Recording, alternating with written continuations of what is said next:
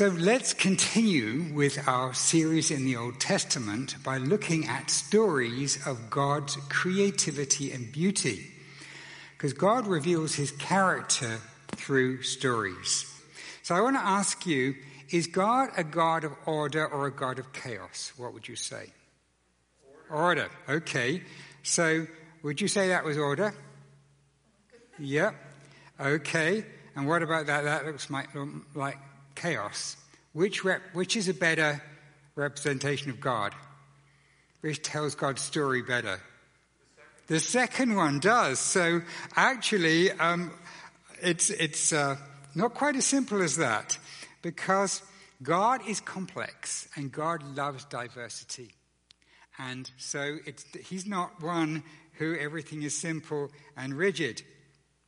And when you look at the order in this picture here, what's happening, there's a whole intricate food chain that's happening in there. There's a web of dependencies, just all the plants there that are with animals and with insects, and the whole thing is just so beautifully done. And what's amazing is that with God's creation is that as you dig down, as you put it under a microscope, you see more levels of beauty, more levels of creativity, and it just goes down and down. Now, if you take something that humans have made, and you put it under a microscope, the more you look down, the more the flaws you'll see. You know, I could take this light and I could look underneath and I could see the rough edges in the design, and it would it would look rougher and rougher. But with God, you actually see more levels of beauty and intricacy as you go down and down. That's how just God is. But it can, if you look at it at a high level, it can look like chaos to start with. So how do you discover the order in something like this? Can you tell me? Something that might look like chaos. Yeah? You study it. You look at it. And that act of studying creation is an act, and I want to say it's the act that reveals God's beauty. And so God's creativity, he loves complexity. He loves diversity. Just look at what he's created. I mean, we've got so much diversity here. None of us even have the same haircut here. God loves to have diversity. He loves beauty. God has a value on things being beautiful, but he likes to hide his beauty for us to discover. And so that we put it under a microscope and we say, wow. And we honor him by searching for it and making it known, and by demonstrating the beauty that he's put in us. So those of you here who work in science, you are revealing this creativity, and those of you who work in the arts or in some other aspect, don't worry, your time will come in just a minute. So one more point okay, and I wanted to show you another picture. Yeah, here's another picture of just the complexity, and every single part of that, including the giraffe there, you start looking in more and more closely, you'll see more creativity, more design that's in there. So let's look at some scripture, shall we? And we're going to start back with Genesis. And God saw everything he'd made, and behold, it was very good. And then God begins to create, and he says, out of the ground the Lord God made to spring up every tree that is pleasant to the sight. So he's not just making it functional, he's making things that have got like unnecessary parts to them that make them beautiful. Have you ever looked at flowers and you think, well, I know that flowers are supposed to attract insects, but like that is over the top. The way that is just so amazingly beautiful. And God likes to be over the top in his creation of beauty quite often. And we have in Genesis 2, the gold of the land is good. Bdellium and onyx stone are there. He'd like put precious stones there just to show his beauty. And then we have in Psalm 19, the heavens declare the glory of God. The sky displays his handiwork. Day after day it speaks out. Night after night, it reveals his greatness. So it's actually telling us something about God, shouting about God. So God is an artist, but is God a sculptor? Well, in ancient times, clay was the most common thing you would use for sculpting, and so pottery was the main result from that. And there's a lot of allusions of God being a sculptor, because the word used when it said God formed the man, that's Adam, is actually literally sculpted. God sculpted the man from the soil of the ground, breathed into his nostrils the breath of life, and the man became a living being. Every animal and bird is sculpted by God in Genesis 2:19. And then there's a remarkable verse in Psalm 139:16. David is speaking personally. He says, "Your eyes saw my unformed substance in the womb," and literally unsculpted. And then he said, "The days that were sculpted for me, when as yet there was none of them." So he describes how he's been sculpted by God in this way. Now, one of the most remarkable uses of words in the Old Testament is the word that we have for this creativity. Oh, here's another one. The sea is his, for he made it. His hand sculpted the dry land. So you think of those kind of the beautiful cliffs. You see the mountains. You see extraordinary vistas in the Rocky Mountains or whatever. God has sculpted this world. And he continues to sculpt it when things happen that change the landscape. He sculpts it. He's doing something in Iceland, I believe, with a volcano right now. So there's a word, the word wisdom in Hebrew is chokmah. And what's interesting is the word wisdom is it's the same word for creativity. Chokmah is used for wisdom and chokmah is used for creativity. So both wisdom and artistic skill. So in Hebrew say, there's such wisdom in guitar playing and singing. Suchitha was showing such wisdom in pressing the keys, and Ruth's wisdom in singing.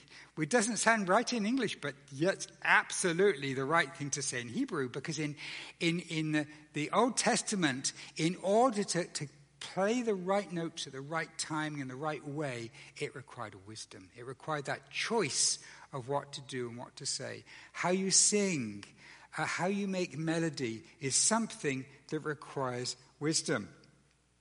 And so painting shows wisdom. So Anne in her painting is showing wisdom. Heather in her photography. Ruth in her weaving. Even things like construction and renovation and any kind of creativity. Writing computer programs.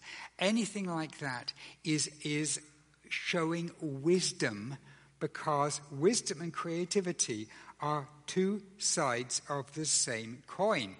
We read in Proverbs 3:19, "The Lord by wisdom founded the earth. By understanding he established the heavens." So this sculpting is an act of wisdom. So let's look at some more verses on that. Exodus 28. This is making the garments for the priests in the temple. He says, "You must make holy garments for your brother Aaron, for glory and for beauty. You are to speak to all who are specially skilled, whom I have filled with the spirit of wisdom, so they may make Aaron's garments to set him apart to minister as my priests."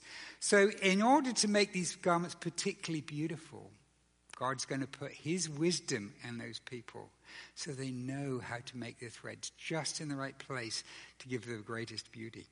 So this is not the kind of concept we have in our culture, where we tend to divide the two. But in their culture, in God's revelation, these two are one. The artisans are to use the gold, blue, purple, scarlet, and fine linen. They're to make ephod of gold, blue, purple, scarlet, and fine twisted linen, the work of an artistic designer. Some more examples of using this word.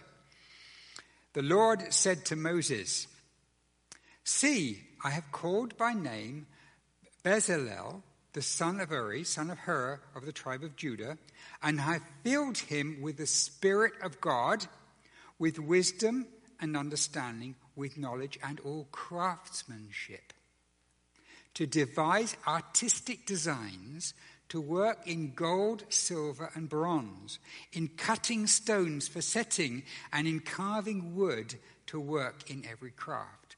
So God is saying, my spirit put on that person is going to enable them to create these beautiful things, because God himself is creative, and if we have the spirit of a creative God in us, we'll be able to do these beautiful things. Isn't that wonderful? Isn't that amazing? We often think of a God who's very dour, and he's just interested in right and wrong and truth and falsehood, and something like beauty would be not terribly important to him. But God is passionate about beauty because it's core to who he is. Later on in Exodus, every woman who was wise-hearted spun with her hands and brought what she'd spun, blue, purple, or scarlet yarn, or fine linen. And all the women whose hearts stirred them up in wisdom spun goat's hair. He filled them with wisdom to do every sort of work done by an engraver or by a designer or an embroiderer in blue. And Moses called Bezalel and Oholiab and every craftsman in whose mind the Lord had put wisdom, everyone whose heart was stirred him up to come to do the work. So, quite a number of different arts there listed. And I mentioned earlier about music and the temple worship. There were songs written for it. Unfortunately, we don't have the music, the actual melodies anymore. Actually, that's probably not unfortunate, because if we did, we'd continue to use them even if they were inappropriate for our culture. But I think the actual melodies, people create for whatever culture they're in. But we know that there are some little markings in the Psalms that look like they were probably melodic marks in containing the melody. But what they mean is something that's lost to us now. But even foods, there's a verse in the Old Testament that suggests the beauty of presenting an amazing feast, is that is something which is involved in this chokmah. Actually, there's another art form that God is interested in, and that's drama. He's an amazing playwright. Like reality plays, like the Old Testament. You think of the stories that he's written. He gets real life actors and does these stories. Can you think of any epic dramas from the Old Testament? Joseph, yeah. Jonah, yeah. What else? Joshua. Hezekiah. None of you have come up with the one I was going to go to start with. Elijah. How about a little boy with a stone sling? David and Goliath. I mean, it's just such a classic drama, isn't it? David and Goliath. Like, people use that nowadays. Oh, it's a David and Goliath situation where there's some great brutal force and small person that everybody's surprised what they managed to do. And so God creates these dramas. Samson and Delilah, the whole dramatic story that has unfolded.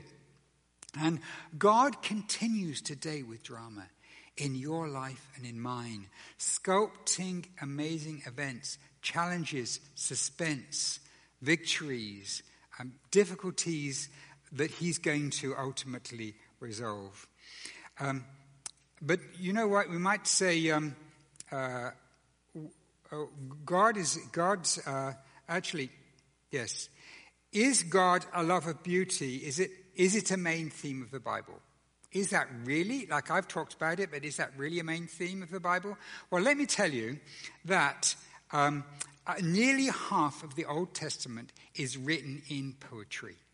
Nearly half of it is written in poetry. And in a future sermon, I'm going to talk about how Hebrew poetry works, because it's a little different to how we think of poetry. It's not rhyming poetry, but it's all about symmetry and balance, and it's more like a tapestry than something that is like our poetry. But I'm going to give you some examples, and here I have one called Love in the Spring. That's a name that we've given to it. So this is Song of Solomon. And this is there's a man from Oxford University, W.G.E. Watson, who's written a book on Hebrew poetry, and he says that this is the most beautiful poem he's found in all of ancient culture. The thing is that I'm going to show you a little bit of it, but we really won't catch the depth of it in our translation. But Love in the Spring is the title that he gave it. Up now, my pretty darling, come on, for the winter is past, the rain is gone and done with. Now, what's going on in this poem? It's a love song, but it's also a song about the spring and about garden growing. And what he's doing, he's cleverly blending the idea that, our love has gone through a winter, but now our love is entering the springtime and things are going to be good. And he's weaving together words that refer to a garden and words that refer to human relationships in a way that kind of gives double meanings all the way through. So he says, the winter is past, the rain is gone and done with. You can think of metaphorical rain in our relationship. That's gone. The blooms can be seen in the land. Pruning / singing. Now, I've put that in black there in the middle. That is the central word in this song. And the word is like a perfect puzzle where everything is symmetrically balanced. And this word can mean perfectly singing or pruning. It's exactly the same word, and it's got this double meaning. The time is near. The turtle dove's voice can be heard. In our land, the fig ripens her fruit, and the vines in blossom give off scent. Up now, my pretty darling, come on.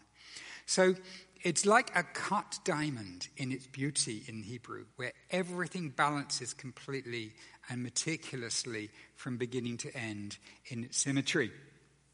So here's something that's a little different. This is from Isaiah, and I love this. This is a famous verse about salvation. And though your sins be as scarlet, they shall be white as snow. You probably know it. But if we see how the words are written out in Hebrew, I'm going to read it in the order it's written, and then we'll see the balance. Though be your sins as scarlet, as snow they shall be, as white. Though they be red as crimson, as wool they shall be. So and we can understand what that means. But when you look at the order, it's got this symmetry. So it starts, be your sins, and then it ends, they shall be. So there's like past sins, future sins. And then we have scarlet, snow, crimson, wool. So we've got these four things balanced together, and they're images from the natural world. And then right in the middle, they shall be as white, though they be red. They shall be white, though now they'll be red. So this again, in the Hebrew, is just like a perfect thing. Like nowadays in English, we'd probably say, oh, God can forgive your sins. He can wash them all away. Okay, well, it means the same thing, but it doesn't quite have that something that this has. Because in their mindset, they would say, if a thing is important, it's worth saying well. If it's that important, why just say it? Why not actually say it beautifully? Why not say it creatively? Which is something we don't really think of. We just lay it out there. We've got guidelines for meeting here and masking and everything like that. And it's there, point. They wouldn't put it in poetry. Of course not. That would be ridiculous. In our culture, you don't do that. But in their culture, important things could be written in poetry. And that would include the weight of how they're written. So here's an example, not from poetry, but from story, just from narrative. Because they didn't just apply artistry to the way they wrote the poetic parts of the scripture, but the narrative parts where you wouldn't expect it have this kind of thing. So here's... I got this from a man called Jan Fockelman. He's written a book called Narrative Art in Genesis, and it's amazing the things that he and his team of scholars have found there. So it starts off, Genesis 28:10, Jacob leaves the promised land. He has this, he cheats on his brother. His brother wants to kill him, so he has to run. He goes, and when he comes the first night, he lies down to sleep, and he has this vision of the ladder. and I'm sure you know that. So in Genesis 28:11, it says the sun sets. Then 12 through 16, he has a nighttime encounter with God, and he vows to serve God if God protects him till he returns. And then we have at least 14 years outside the land. We know it's at least 14 because he had to serve 7 years for each of his wives. And then we have Genesis 32. He has a nighttime encounter with God who gives him a new name. Now, it hasn't mentioned the sun in all of those chapters until now. The next mention of the sun from 28:11 is in 32:31. It says the sun rises after he has this wrestling with God all night. And then he returns to the land. So can you tell me what's going on? Can anybody guess what's going on? What the writer is trying to get us to think about when he uses this image of the sun? Any thoughts? Well, it was a night. It was a dark time. It was a dark, like it's almost like night. It's nighttime of nighttime in his life. You're right, because he's away from the land. And he's putting bookends, like putting parentheses around that period and saying, that was a time when he said, Are you faithful to me? If you're faithful to me, I'll worship you. And so it's like he's testing God. At the end of that time, he says, yes, I'm going to serve God. So there are lots of these woven into the story, the way the stories are told. And there are some discoveries that have been made recently about just the beauty of how this is done. So you might say, well, is this happening in the New Testament as well? Well, it does happen in the New Testament. Particularly, John is particularly interested in it. Paul as well, in a lot of his writings, has got this kind of beauty. And so I'm going to give you an example here from John 4. This is the beginning of Jesus' ministry, and we have the nobleman who comes to Jesus. So Jesus came again to Cana in Galilee, where he'd made water wine.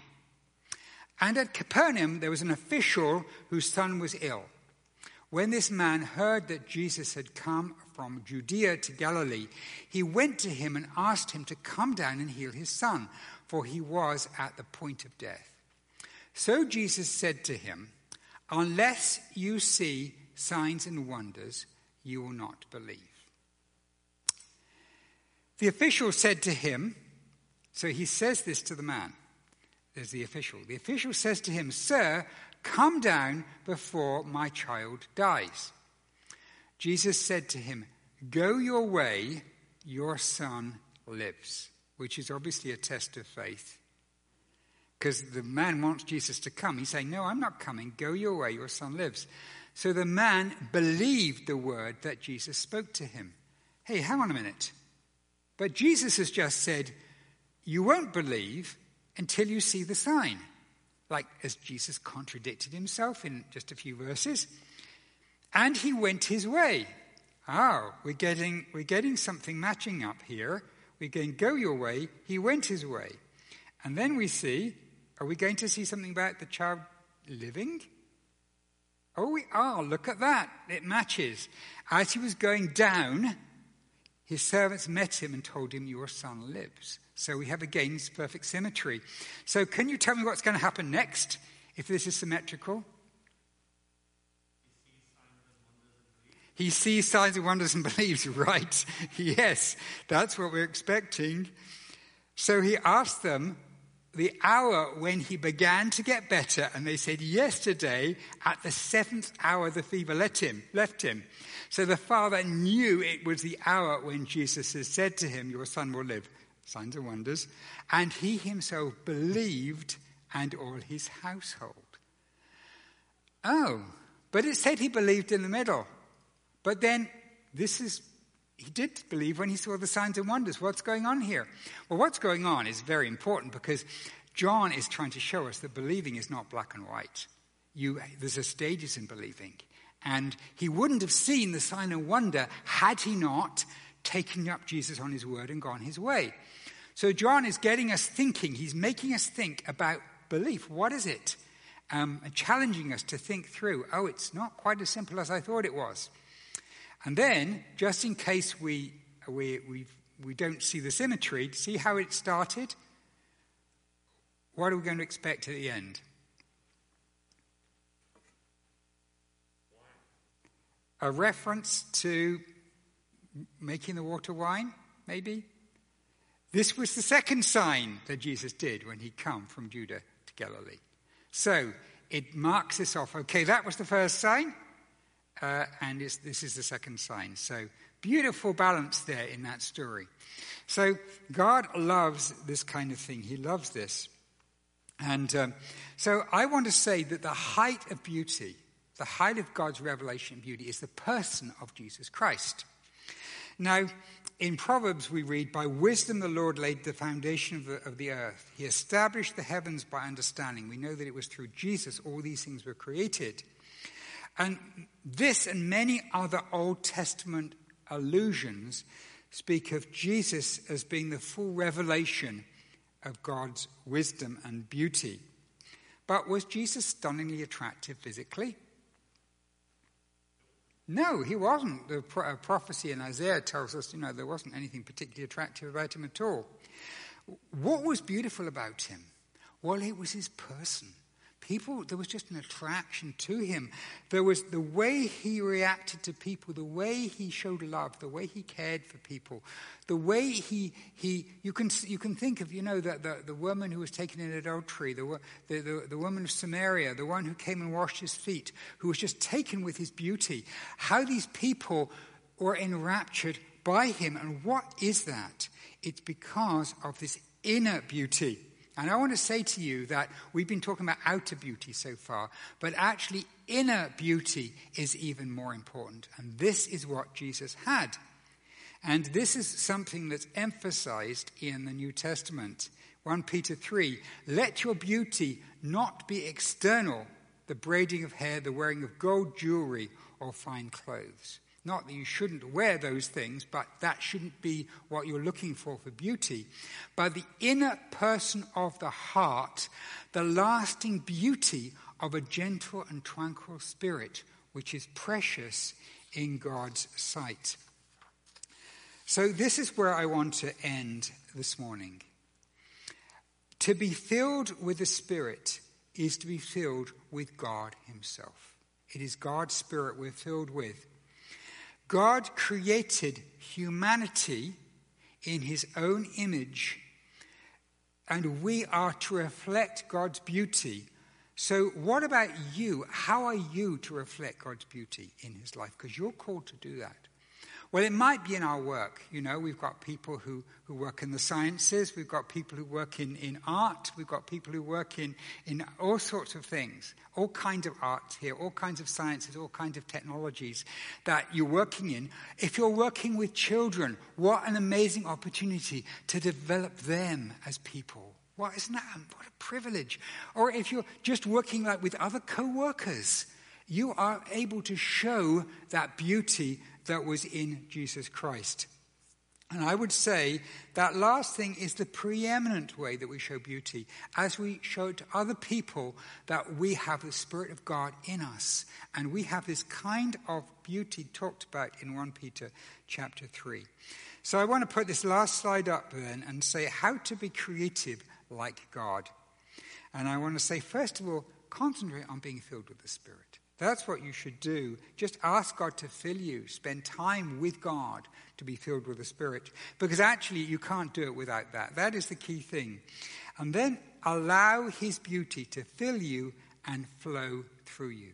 And part of that is a recognition of what we've been talking about today. Because if you don't realize that this is part of your role, you won't do it. But allow that to happen. And associated with that, don't look down on enjoying things. Don't look down on beautiful things as if somehow God isn't interested in them. But the most important way of reflecting God's image of beauty is in who you are as you are filled with Jesus. And I want to end with that. Who we are as we're filled with Jesus should be something that the people around us notice. There's this peace that we have, this reflection of God's beauty that's in our character, in who we are. So I'm just going to pray right now that all of us experience more of that in this coming week and this coming year. Father, we thank you for this wonderful beauty that is so touching, that is so impactful that we see around us in this world, from a large to intricate level. Thank you for the beauty that you've given human beings throughout this world to create wonderful things. Thank you for the creativity you've put in us. And thank you, God, for the Spirit that you've given us, that we can show your beauty. So, God, I ask you that each one here and each one who's joining us on the internet will experience your Spirit shining with a beauty, just like Moses' face shone when he'd been with you, that we will spend time with you and all this beauty of God will shine forth, and people will recognize there is something different, and they'll be attracted by the beauty, just as they were to your Son, Jesus Christ. Lord, we ask this because he lives in us, and we ask it in his name. Amen.